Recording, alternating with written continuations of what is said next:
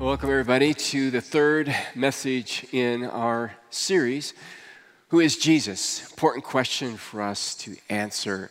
And today, we're going to be talking about faith. What is faith? You know, when Jesus is often referred to, he's spoken of as Savior. And the word Savior also means healer. And Jesus came to heal our lives. I'm not just talking about physical healing. I'm talking about healing of our souls, healing of our relationship with God, healing of our minds, healing of our past, healing of our present. But how do you receive God's healing? And that's what the team was talking about in that video. It is by faith. But what is faith? And for us as believers, what is saving faith? Not just the faith where I put my trust in Jesus, but my ongoing faith journey, that ongoing salvation, so to speak. What is that all about? How do I have great faith? What does it mean to have great faith? So in order to answer that question, I want you to turn open to the Gospel of Luke, where we've been in our journey. As we look, listen, and interact with Jesus and become his followers. Doesn't matter whether you're a believer or not. It's good to have you on the journey. If you don't have a Bible of your own, can't afford one, let us know. We'll give you one. While you're doing that, let me remind you that in 2017, we want to worship God passionately. We want to attend regularly. We want to give generously. We want to serve humbly. Make that kind of our goal for 2017. I hope you'll stay with it. All right, you've had a chance to get into Luke chapter 7, and I want to introduce you to a man with no name, but we know he was a Roman soldier. In verse 1 of chapter 7, it says, when Jesus had finished saying all this to the people who were listening, he entered Capernaum. There a centurion's servant, whom his master valued highly, was sick and about to die. The centurion heard of Jesus and sent some elders of the Jews to him, asking him to come and heal his servant. Now already there's some questions in the text. For instance, what are these religious leaders doing interacting with a Gentile, especially a Roman soldier? I mean, they're risking contamination and becoming unclean. These Roman soldiers are an occupying force. They're the enemy of the Jews. So why is Jesus hanging out with them? Why are the Jews hanging out with them? Second question is, why are these religious leaders going to meet Jesus? I mean, everything we know about the religious leaders is that they couldn't stand Jesus. He was a threat to them. So already there's a lot of curious things here. Why do these religious Jews hang out with a Gentile, and why are they going to Jesus to ask for a miracle on behalf of the Gentile? Verse 4 tells us why. It says, when they came to Jesus, they pleaded earnestly with him. This man deserves, remember that, this man deserves to have you do this, because he loves our nation, has built our synagogue. So Jesus went with them. Well, this guy's their benefactor. In other words, this guy's a sugar daddy, so to speak.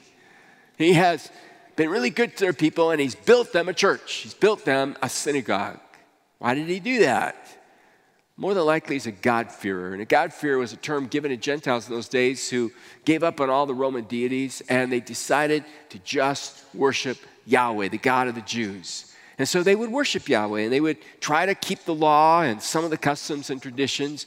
And because they worshiped Yahweh, they respected Yahweh's people, the Jews, and so they would be kind to them, as these men said. He's been very generous to us. He's built us a synagogue. Which begs another question. Why didn't the guy go to Jesus himself? I mean, why not go to Jesus on your own and say, Jesus, would you come and heal my servant? Well, we find out why he doesn't. It goes on and says, he was not far from the house when the centurion sent friends to say to Jesus, Lord, don't trouble yourself, for I do not deserve to have you come under my roof. That is why I did not even consider myself worthy to come to you, but say the word and my servant will be healed. For I myself am a man under authority, with soldiers under me. I tell this one to go, and he goes. That one come, and he comes. I say to my servant, do this, and he does it. All right, let's step back from the story for a moment, because there's some interesting things going on here. The religious leaders show up, and they say to Jesus, Jesus, you need to come and heal this guy's servant because he deserves it. He deserves it because he's been so good to us and he built a synagogue. He's a very righteous individual. He deserves it. This other guy, when he knows that Jesus is coming, sends some friends to stop Jesus and says to them, don't come all the way. I don't deserve it. I am unworthy. What's going on here? You got two paradigms. You got the religious leaders who believe that your relationship with God is all about self-righteousness. It's all about how good you are. So the better you are, the more you can expect from God. That's why they work so hard at keeping the law. That's why they work so hard at the customs and traditions. It's why they work so hard at living highly moral lives.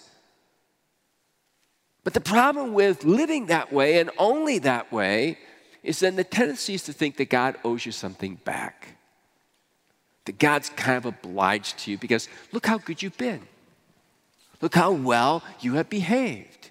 That's why they come to Jesus and said, the guy deserves this. And unfortunately, all of us, myself included, struggle with that mindset. We all believe that if we're good enough, we deserve something back from God. I remember when my brother, his name is Mark, and I were boys, we went to my dad one day and we said to him, Dad, would you buy us a mini bike? Anybody ever have a mini bike? All right, those things are a blast, aren't they? So much fun. And we wanted one so badly. And we had a proposition for my dad. I said to my dad, Dad, if Mark, my brother, and I, if we can be really good for a whole month, like we don't fight, argue with you or Mom or with each other, if we're really, really good for a whole month, will you get us a mini bike? My dad had no problem saying, absolutely, I'll get you one. Now, how many students do we have here? Junior high, high school. Have you ever tried to bargain with your parents? We do it all the time, right? Have you ever had your parents try to bargain with you? Interesting, huh? Yeah, works both ways. So, you laugh, but I want you to know that for an entire day, my brother and I did not fight or argue. And then we just fell apart. We just fell apart. So at the end of the month, we went back to my dad and we said, Dad, I know we did fight a bit with each other. We did argue. We didn't really, always listen to you and Mom. I know we weren't perfect. But Dad, listen, we were so much better this month than the previous months. I mean, we made a really big effort. And by the way, Dad, I thought I was very clever with this. And by the way, Dad, you're kind of lucky you don't have other kids for your sons because there's some really bad kids out there. We know, we go to school with them. And the things that they do and get in trouble for, you're lucky we don't do those kinds of things. You're lucky we make it so easy for you. I mean, you kind of owe us the mini bike. Have you ever done that with God? I mean, think about it for just a minute. Haven't there been times when things just aren't going well in your life? Maybe it's health, maybe it's finances, maybe it's a job, relationship, I don't know, whatever it is. And so you do this inventory and you just go, okay, I'm doing this, I'm doing this, I'm doing this, I'm not doing that, I'm not doing that, I'm doing this, I'm trying my best at that. Yes, I did that, but I said I was sorry. And we go to God and we say, God, I did the whole checklist. I've been actually pretty good. I'm really pretty good compared to so-and-so, but I mean, I've been pretty good, God. I don't understand why you're doing this to me. Now, what have I just done? I've obligated God to me. My idea is that if I'm good enough, God owes me something. And the reality is none of us are good enough, and God doesn't owe us a thing. And God doesn't owe us a thing. And as long as we think that God kind of owes us something, what happens is we diminish the way and the means by which God can work in our lives. That's why God could never do anything with those religious Pharisees. They always acted like God owed them. It was all about their righteousness.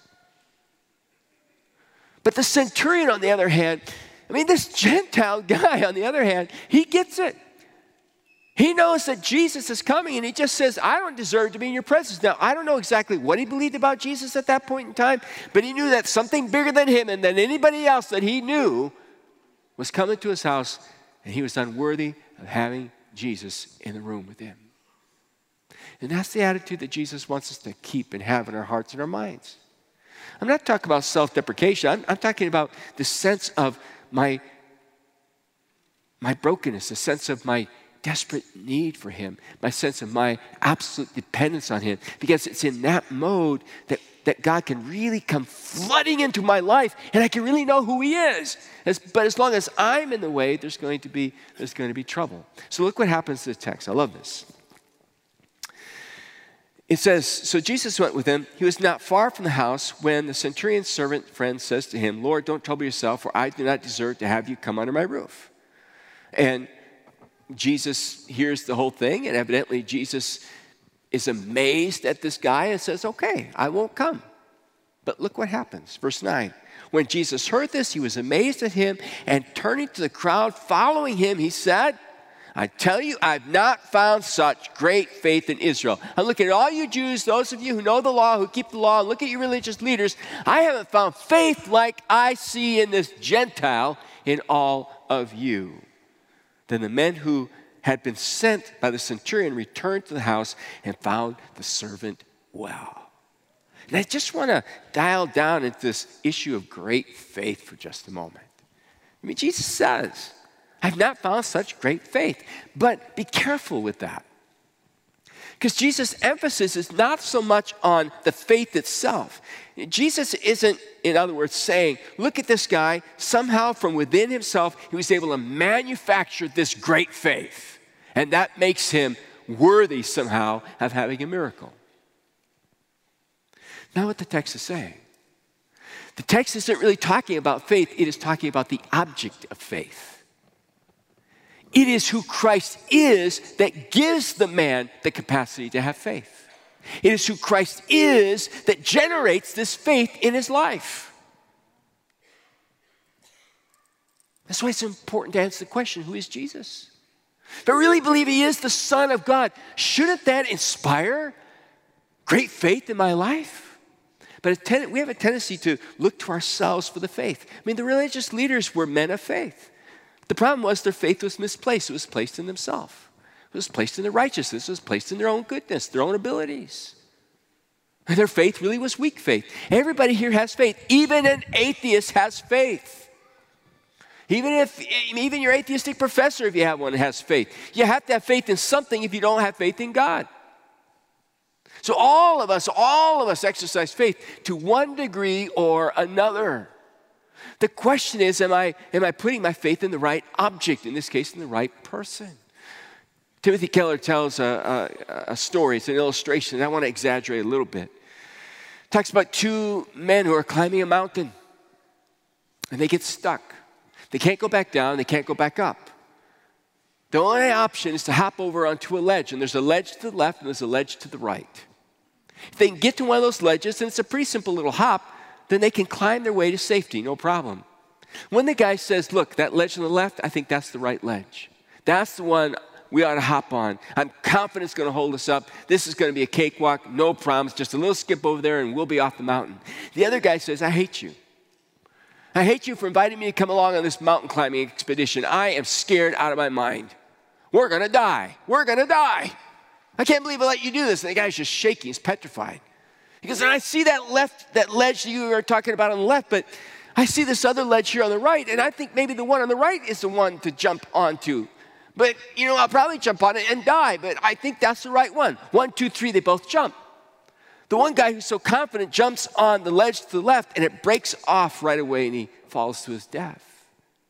The other guy, who's just shaking and nervous, he jumps off the ledge on the right, and when he lands on it, the guy is just shaking, but the ledge doesn't move. And he climbs to safety. Now, what saved that man? His faith or the ledge? The ledge is what saved him. Faith was simply his transfer of trust, as shaky as it was that ledge. That's why one of the people in the Gospels says to Jesus, I believe, help my unbelief. Have you ever been at that place in your life where you say, I believe, but boy, I'm still struggling with unbelief in my life? Anybody besides me? So they're talking about in the video. Great faith, it doesn't mean that you have to have great faith in order for God to do something for you. First, you got to trust God. God then increases your faith. Look at the disciples as they begin their journey to follow Jesus. Did they have great faith right away? Absolutely not. I mean, they get out on a boat in a storm with Jesus, see him calm the storm, and they say, who is this that even the winds obey him? It was like they were becoming more and more aware. That's why we say, join us on the journey so you'll come to know who Jesus is. Travel, do life with Jesus, you'll become convinced of who he is. But still, at some point, you've got to make that move. You've got to be willing to trust. It reminds me of a book that was written called Severe Mercy. The author Sheldon Vanauken and his wife, he's now passed away, describe their relationship with C.S. Lewis and how C.S. Lewis influenced them to put their faith in Christ. But in Severe Mercy, he writes these words. Listen carefully. He says, I began to see a gap between the possible and the proved. It would take faith to cross it. How? I didn't want to do that. If I was going to stake my whole life on the risen Christ, I didn't want there to be any gap between the possible and the proven. I wanted proof. I wanted letters of fire across the sky that Jesus is risen. Then I suddenly realized, my God, there was also a gap behind me as well. I couldn't prove Jesus was God, but by God, I certainly couldn't prove he was not. This was not to be borne. I realized I could not reject Jesus without a great step of faith. But then I began to realize I could not go ahead without a great step of faith. There was only one thing to do. Once I had seen the gap behind me was every bit as big as the gap before me, I went across the gap before me to Jesus. If you go to Britain or any place influenced by Britain, if you're at a subway, you're getting ready to go on the train, you always see a little sign that says, mind the gap. It's about this big. Mind the gap. You're going to have to step over it. Your faith may be shaky. You may have doubt. I'm encouraging you to go ahead and step in and step on. And your faith will begin to grow as you see Jesus at work in and around your life. By the way, what arouses faith? What stimulates faith? What activates faith? You know what activates faith? Loss of control. Loss of control. What makes muscles stronger and bigger? Resistance, right? Lifting weights. What makes faith stronger and greater? Resistance, which comes with loss of control. The centurion loses control. He can't do anything. He can't buy his servant's health. So he goes in search of one who heals and puts faith in the one who heals and experiences the miracle. How many of you, besides me and Colin, are control freaks? Are you a control freak, Colin? I thought you might be, all right? I'm a control freak. Hi, I'm Dale, and I'm a control freak. You're control freaks, too. How many of you won't admit you're a control freak? Well, we just solved that issue, didn't we? All right? We're all control freaks, right? We hate not being in control of school, grades, sports, job, relationships, emotions, whatever. We hate that. Yet when we lose control, it's a prime opportunity to trust, to have faith. And as believers, those of us who are followers of Jesus, when we lose control, rather than getting angry, bitter, and upset, we ought to say, thank you, God, I'm working out today. I get to work out today. I get to grow my faith by just accepting you're in control and letting go of this and surrendering to you and trusting you. That's why we encourage you to have your Adopt 7 list. This list of people that you are praying for, this list of people that you are going to serve, and the list of people that if God leads you, you share your faith with. Because, listen, all of us experience times in our life when we lose control. And believe it or not, that sometimes is the best time to interact with somebody about God, but you need to be in a relationship with them first. Because that's when we start looking for answers. And that's when you can say, hey, I've had shaky faith, I've had times in my life, but you know what? I trust in Christ and he brought me through. God is real. God is true. Saving faith. But there's another person in this text who wants to help us understand faith, and she's a scandalous individual. Rated R. Luke chapter 7, look at the end, all right? Look at the end. There is a woman here, and this woman is a very immoral woman. It says in verse 36, when one of the Pharisees invited Jesus to have dinner with him, he went to the Pharisee's house and reclined at the table. So here's a religious guy who's interested in who Jesus is. And we learn later on in the text that he probably thinks that Jesus is a prophet. And he wants to know the prophet. He wants the prophet on his team. If you knew of a prophet, you'd want to get to know them too, right? Direct link to God. Verse 37, a woman in that town who lived a sinful life. Now, some scholars like to sanitize the Bible, clean it up, sinful woman. Quickly, let's move on from there. When it says this woman's a sinful woman, it means that she had a history. She had a habit. This woman is probably a prostitute. A woman in that town who lived a sinful life, lived means it was ongoing, learned that Jesus was eating at the Pharisee's house, so she came there with an alabaster jar of perfume. So she crashes the party. She is an uninvited guest. This is a disaster in the making, if you're one of those religious leaders. Now, let me explain something. When it talks about the little alabaster jar, it's not some big jar. It's a very small one that the women wore around their neck. It had a long, skinny neck to it. They put the perfume in it, and the perfume was very expensive, so evidently business was good for her. She could afford this. But the neck was built in such a way that you could never empty the perfume out. You would have to break it. It was kind of your savings because it was so expensive. You could sell it. And many of the women would wear it on a chain or a rope around their neck. Here's why. Back then, they didn't have deodorant. And so if you're a woman and if you're a prostitute, a woman, and you are trying to turn tricks, all right, you depend on your looks, you depend on your body, you depend on your attractiveness, and you depend on smelling good. It was a tool in her trade. It was part of her life, part of her identity. She comes into that room. There would have been people that would have known her. Perhaps some would have known her very well. This is an upsetting experience. It says, as she stood behind him at his feet, remember they had low-lying tables, not chairs, tables like we have. They had cushions instead of chairs. They would actually lay at the table on their left hand. The left hand was considered unclean. I'm left-handed, but I've gotten past that, all right? And they would eat with the right hand. Their feet would extend out from behind.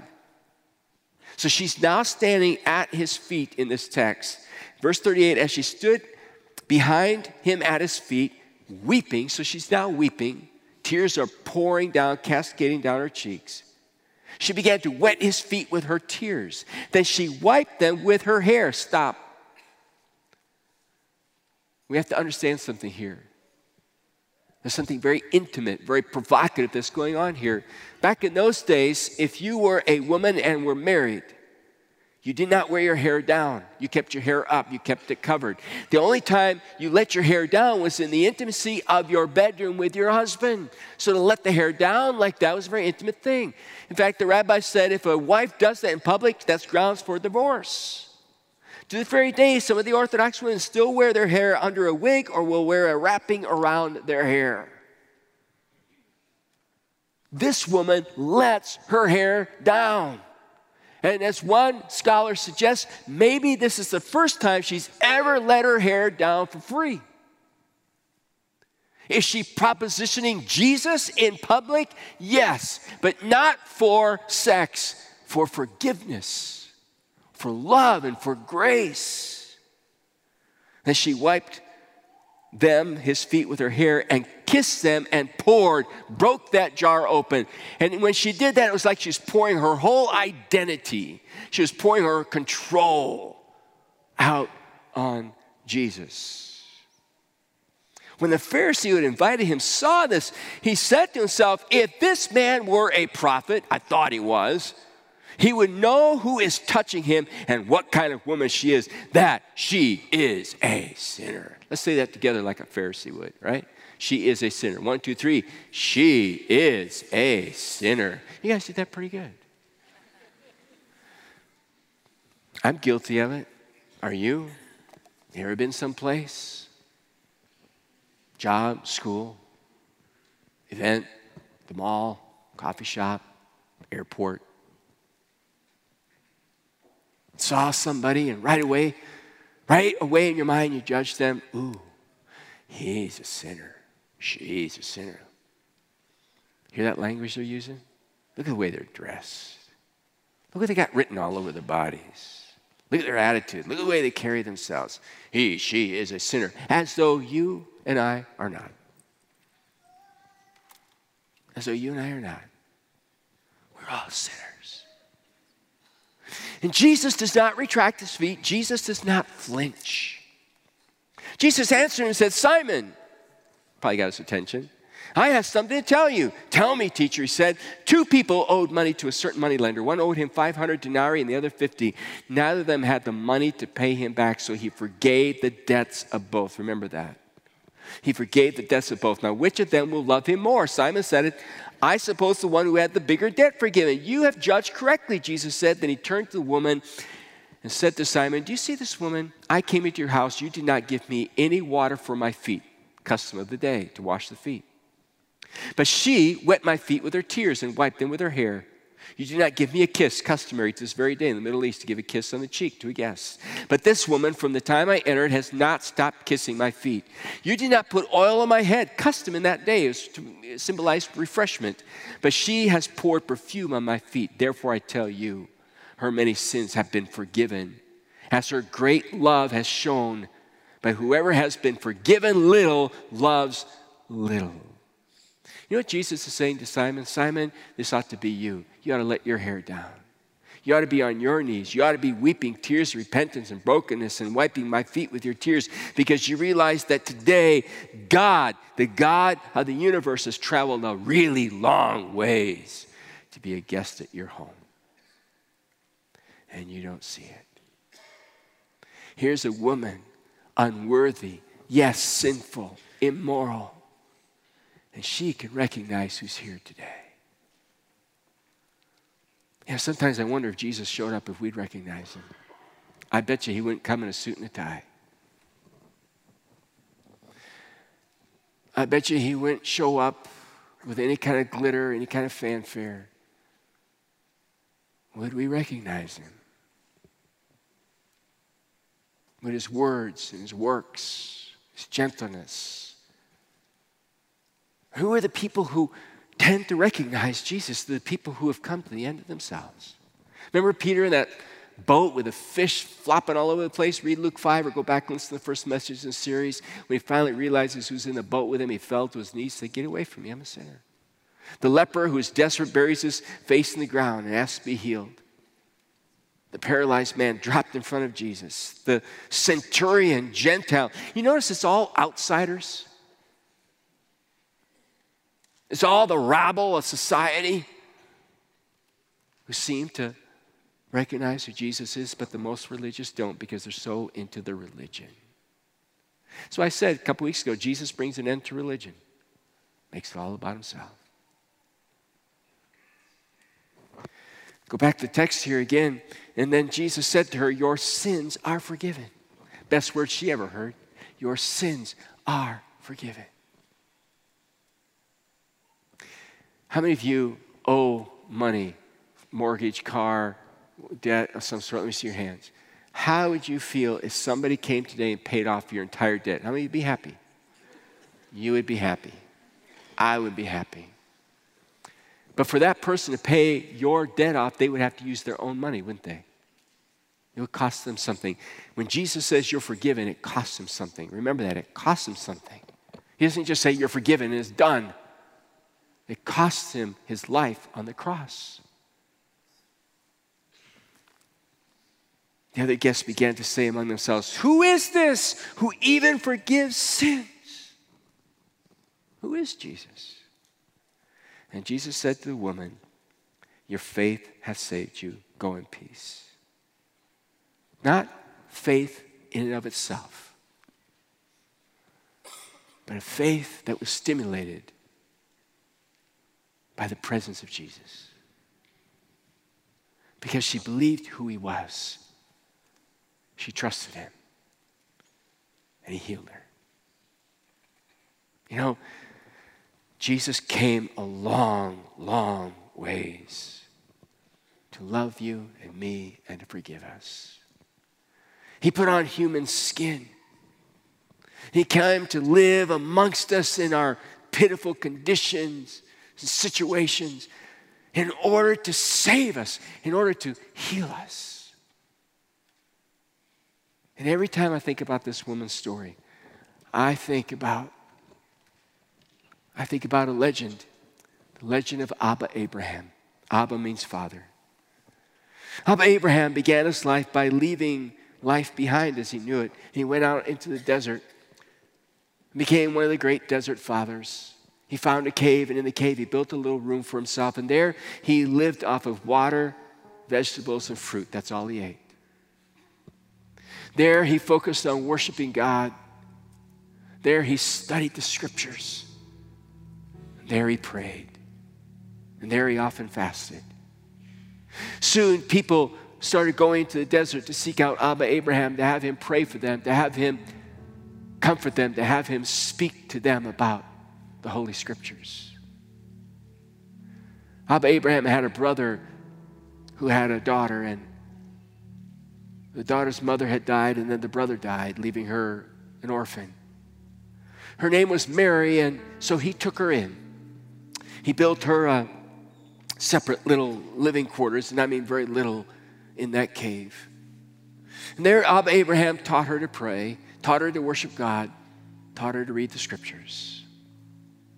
As the years went by, she grew into the most beautiful, beautiful young woman. One day a monk came to visit Abba Abraham to inquire for wisdom. And he couldn't help notice this beautiful woman. Well, Abba Abraham went out to get some vegetables and fruit to share with him in a meal. He was overcome with his lust, and he seduced her and had his way with her. And afterwards, she felt so guilty, so ashamed. She thought to herself, how will I ever look into my uncle's eyes again? And she ran away. In the weeks and months that followed, Abba Abraham learned what happened. And every visitor that came to him, he would ask them, do you know where Mary is? Have you heard of a young girl who's run away? And finally one day, one visitor said, yes, I know of a Mary. She lives in a distant city. She lives in a room of a tavern. There she works for the owner as a prostitute. At that moment, Abba Abraham knew that he had to go to the city to rescue his niece. But he couldn't go dressed like he was. She'd recognize him from a distance and she would run. So he did the oddest thing. He put on the clothes of a military officer, and it felt so odd to him. He was a man of peace, not a man of war. And he knew he'd have to play the part of the kind of man that would seek out a prostitute. So when he arrived at the city and found the tavern, he swung the door wide open. He said, I've come a long way for the love of Mary. Where is that wench? He ordered some beers. He hadn't drank alcohol before. And he had to force it down. But he had to convince them that he was one of them. Then he ordered a steak. He hadn't tasted meat for so many years it was repulsive, but he made himself eat it, all the while bellowing out, I've come a long way for the love of Mary. Convinced the tavern owner, brought her over. She didn't recognize Abba Abraham, but he recognized her. She looked rough and callous and worn. Like a permanent shadow of shame had settled across her countenance. He stood up from the table where he was sitting. He said, I've come a long way for the love of Mary. And he slipped his arm around her waist. She took him by the hand and led him up the stairs to her room. He sat down on a stool, and she knelt down there in front of him and began to unlace his shoes. And that's when he took his hand and cupped it around her chin and turned her face toward him so that their eyes met. And he looked into her eyes and said, I've come a long way for the love of Mary. And in that instance, she knew who he was. And she just crumpled in tears. And Abba Abraham scooped her up and carried her back home, where he loved her with the purest love, where he showered grace and mercy and forgiveness on her. Soon people began going into the desert not to see Abba Abraham, but to see Mary. Because Mary knew how they felt, how broken they were, how hurt they were. He knew their past. She could understand their past. She could love on them, and she could tell the story of how grace and love changed her life. It could change their lives too. Jesus came a long way for your love. I love how Calvin Miller, the author, describes the love of God. He describes it in a question. The question is very simple. How could I ever live without you? How could I ever live without you? Would you bow your heads with me, please? We want to start offering more times in our service for healing. Not just physical healing, but the healing of the soul, which is oftentimes the greatest wound. And perhaps you need some healing in your soul. In a couple of minutes, I'll ask you to stand, and the team's going to sing a beautiful song. And I want this to be a time for you to bring your burdens to God. And your burdens could mean anything. I know Marcia and I have such a burden for our prodigal child. We have such a burden for a loved one of ours, a friend of ours who's got a pretty serious situation with cancer. And sometimes, boy, carrying those burdens is so defeating, so draining. And it's so good to be able to lay them at the feet of Jesus. So I don't know what your burden is. It may be guilt. It may be shame. It may be anxiousness. It may be tiredness. It may be weariness. It may be loneliness. It may be caretaking. It may be a mental, emotional battle you're fighting. It may be something that was done to you. I don't know what it is, but would you be willing today to bring it to the feet of Jesus and just lay it there and just become broken before him? Like Colin taught us earlier, just say, I am here. Would you touch me, Jesus? And then I'd like to pray for you. So it's a time for you. I want to invite you to come forward if you're comfortable. I want to invite you to kneel here in the front with me if you want to. Or you can stand here in the front. Or if there's room, you can turn around and kneel where you are. I wish we had kneelers sometimes. You can just kneel in your pew upstairs, in your chair, whatever you want to do. Just, why hang on to it? So can you put your pride aside? Don't be like the Pharisees. Just lay it before Jesus. Let's stand.